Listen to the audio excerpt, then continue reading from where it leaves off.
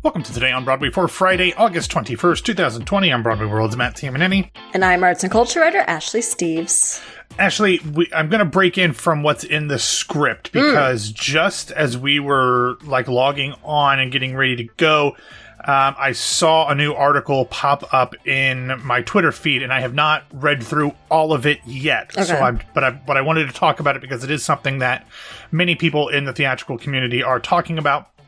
It is an exclusive interview from the Advocate website, which is an LGBTQ-centered publication, with comedian and actor Randy Rainbow. As many people know, Randy Rainbow has recently gotten caught up in a fairly passionate dust-up online after a number of his tweets from over the past decade, but not just the past decade. Some of them as recently as this year have been shown to be or have appeared to be both racist and or transphobic. Or just are racist or transphobic, not even appears to be. Very clearly racist and transphobic. They appear to be because you have to use your eyes to read them, is what I mean. Fair. I was using my AP, not making a decision. But yes, they are racist and transphobic. Just kind of going through the article, Rainbow first apologizes and kind of says one of the first defenses that he uses, which kind of rubs me the wrong way, even though it might be honest, is saying that he was early in his 20s when things started. He was trying to find his voice as a comedian. He was trying to replicate some of his idols like Howard Stern and Joan Rivers and Sarah Silverman, and that cutting, acerbic, borderline inappropriate style was something he was trying on to craft his character. Now, I will say, don't do that if you're going to miss. Those people often missed, but often hit. So if you're going to try that brand of shock comedy, you better make sure you land. The other thing is, like I said, some of these tweets were far more recently than just 2010.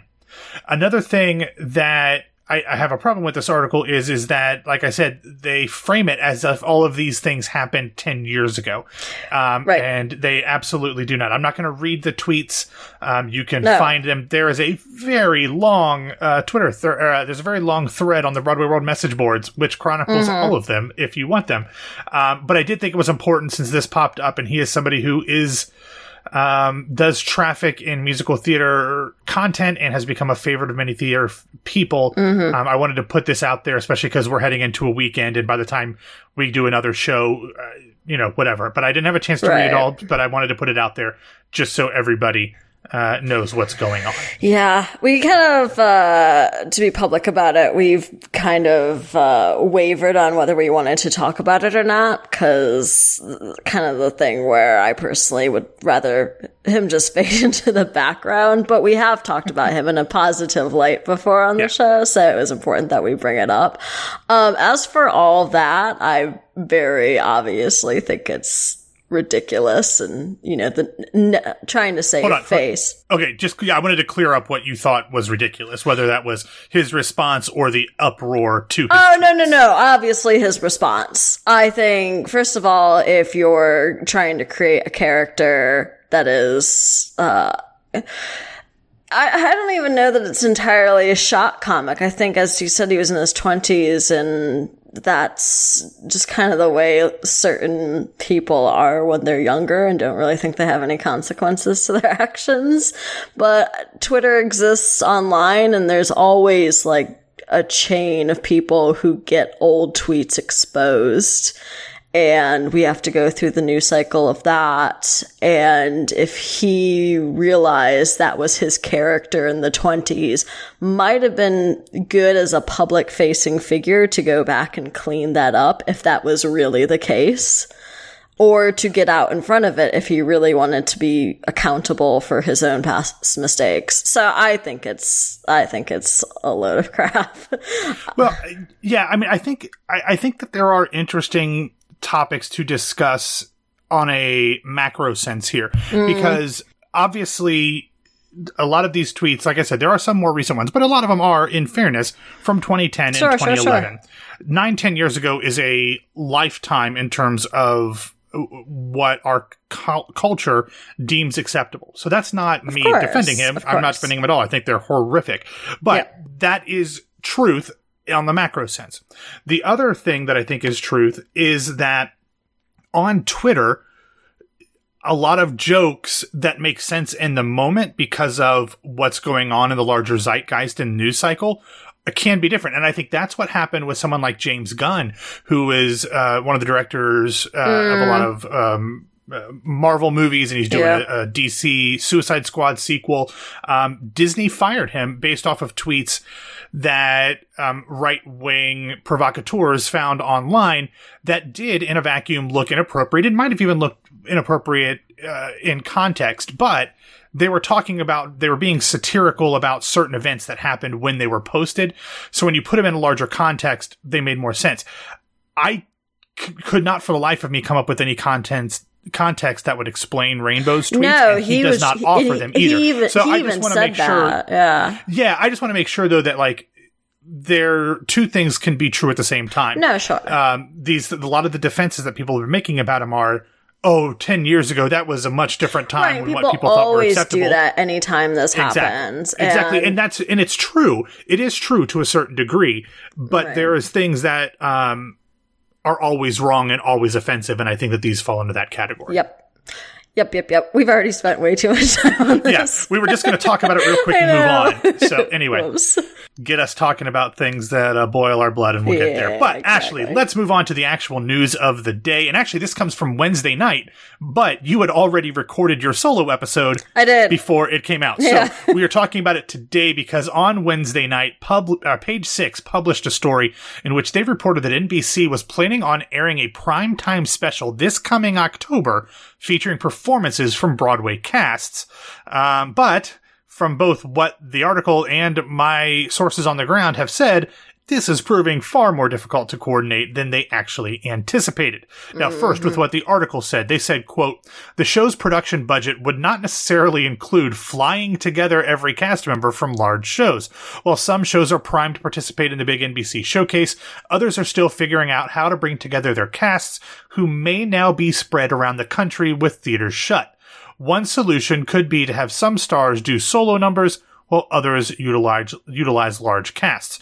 Now, Ashley, this is in some ways similar to what we hear every year before the Tonys, because these types of performances require extra rehearsals, which require extra pay. And now in this case, some of them I would imagine that a lot of these are going to require testing by union rule. I know Diana is planning on bubbling and quarantining their entire cast for 2 weeks before. I don't imagine they would do that for this. But since it is still unlikely that they would be able to sell tickets off of this event, most productions just aren't interested from what I've heard unless NBC is footing the entire bill. Yeah, makes sense. And from what my sources have told me and what they have heard, as of the time that Page 6 posted their story on Wednesday night, only one show had actually agreed to participate. And I will let all of you folks out there guess what show you think that might be, but I will tell you that whatever you think it is, your first 5 guesses are wrong. So I actually don't know the answer to this. Yeah, you're wrong. Pick 5 shows and you're going to be wrong. Okay.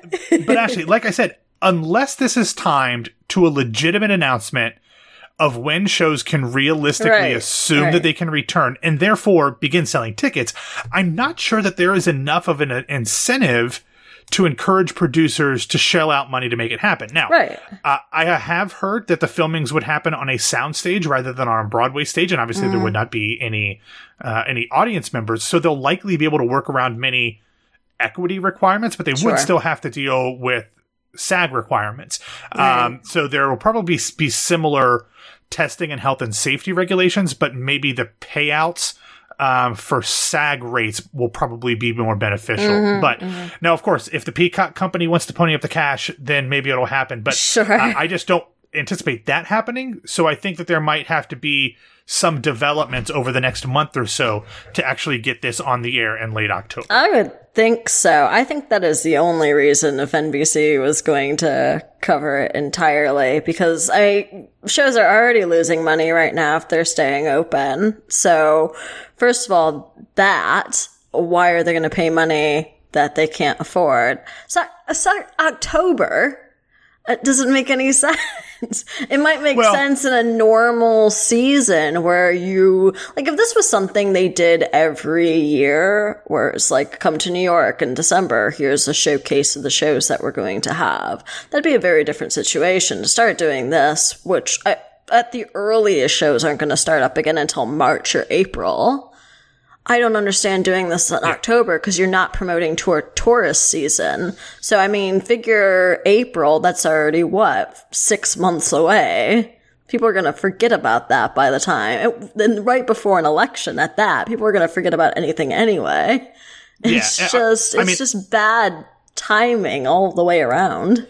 Well, I think the timing has more to do with NBC filling a slot in their schedule absolutely, than anything on the theatrical side. But as far as it making any financial or promotional sense for a Broadway show to do it, absolutely not. Again, right before an election, 6 months away, it doesn't make any sense to do this. I mean, in 6 months, anything can happen if your show is even going to continue to be on Broadway anyway. Yeah, and the only thing that I think it would make sense is if Cuomo came out and said, Broadway shows can return on X date, you can start selling tickets now. Sure. I still think that would be... That's still a very big stretch. Yeah, it's a bit of a stretch that people would want to do that, but I could see that making sense if Cuomo says, okay, you can start on March 15th or whatever, but I don't anticipate that happening anytime soon. Not at all. All right, let's get into another late-breaking story from a week ago, but James just sent it to me, so I just saw it before we started. This comes from a public radio station, WBUR, and I'm efforting to find out where WBUR is. It is in Boston, Massachusetts. Okay. Yeah. So WBUR is a public radio station, and they had a story posted last week about a man named Richard Bento, who is an actor and kind of arts administrator who was working with a theater company, I'm assuming in the Boston area, called South Shore Theater Works. And what they do is they do shows specifically focused on youth productions of things like Legally Blonde and Newsies and Carrie. Well, they were charging $150 for kids to participate, and that money was supposed to go towards, amongst other things, buying the rights to the show. Mm-hmm. However, according to Concord Theatricals, which is now like the world's largest licensing agency after they bought everything, Bento was not paying for the rights, and he was pocketing that money. And as this came out, he disabled his Facebook account, stopped answering emails, hung up phone calls when people called him, and there has been a bit of a search for where he's disappeared to. According to WBUR, this is not the first time he has done things like this, and he has done this on to multiple community theaters in the New England area, including, in some cases where judges have ordered him to pay back money.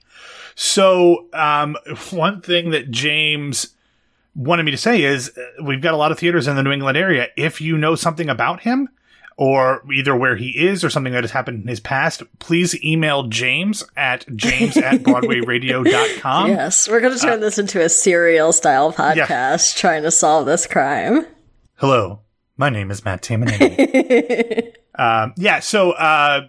Again, we will have a link for more information on this, but if you have any information, feel free to email James Marino at james@broadwayradio.com. James is going to solve it personally. Seriously. We trust you. The Sarah Koenig of Broadway Radio. Nice.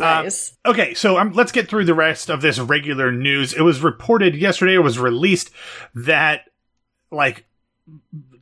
General Entertainment bon vivant Seth MacFarlane will be releasing, I believe, his 6th studio album.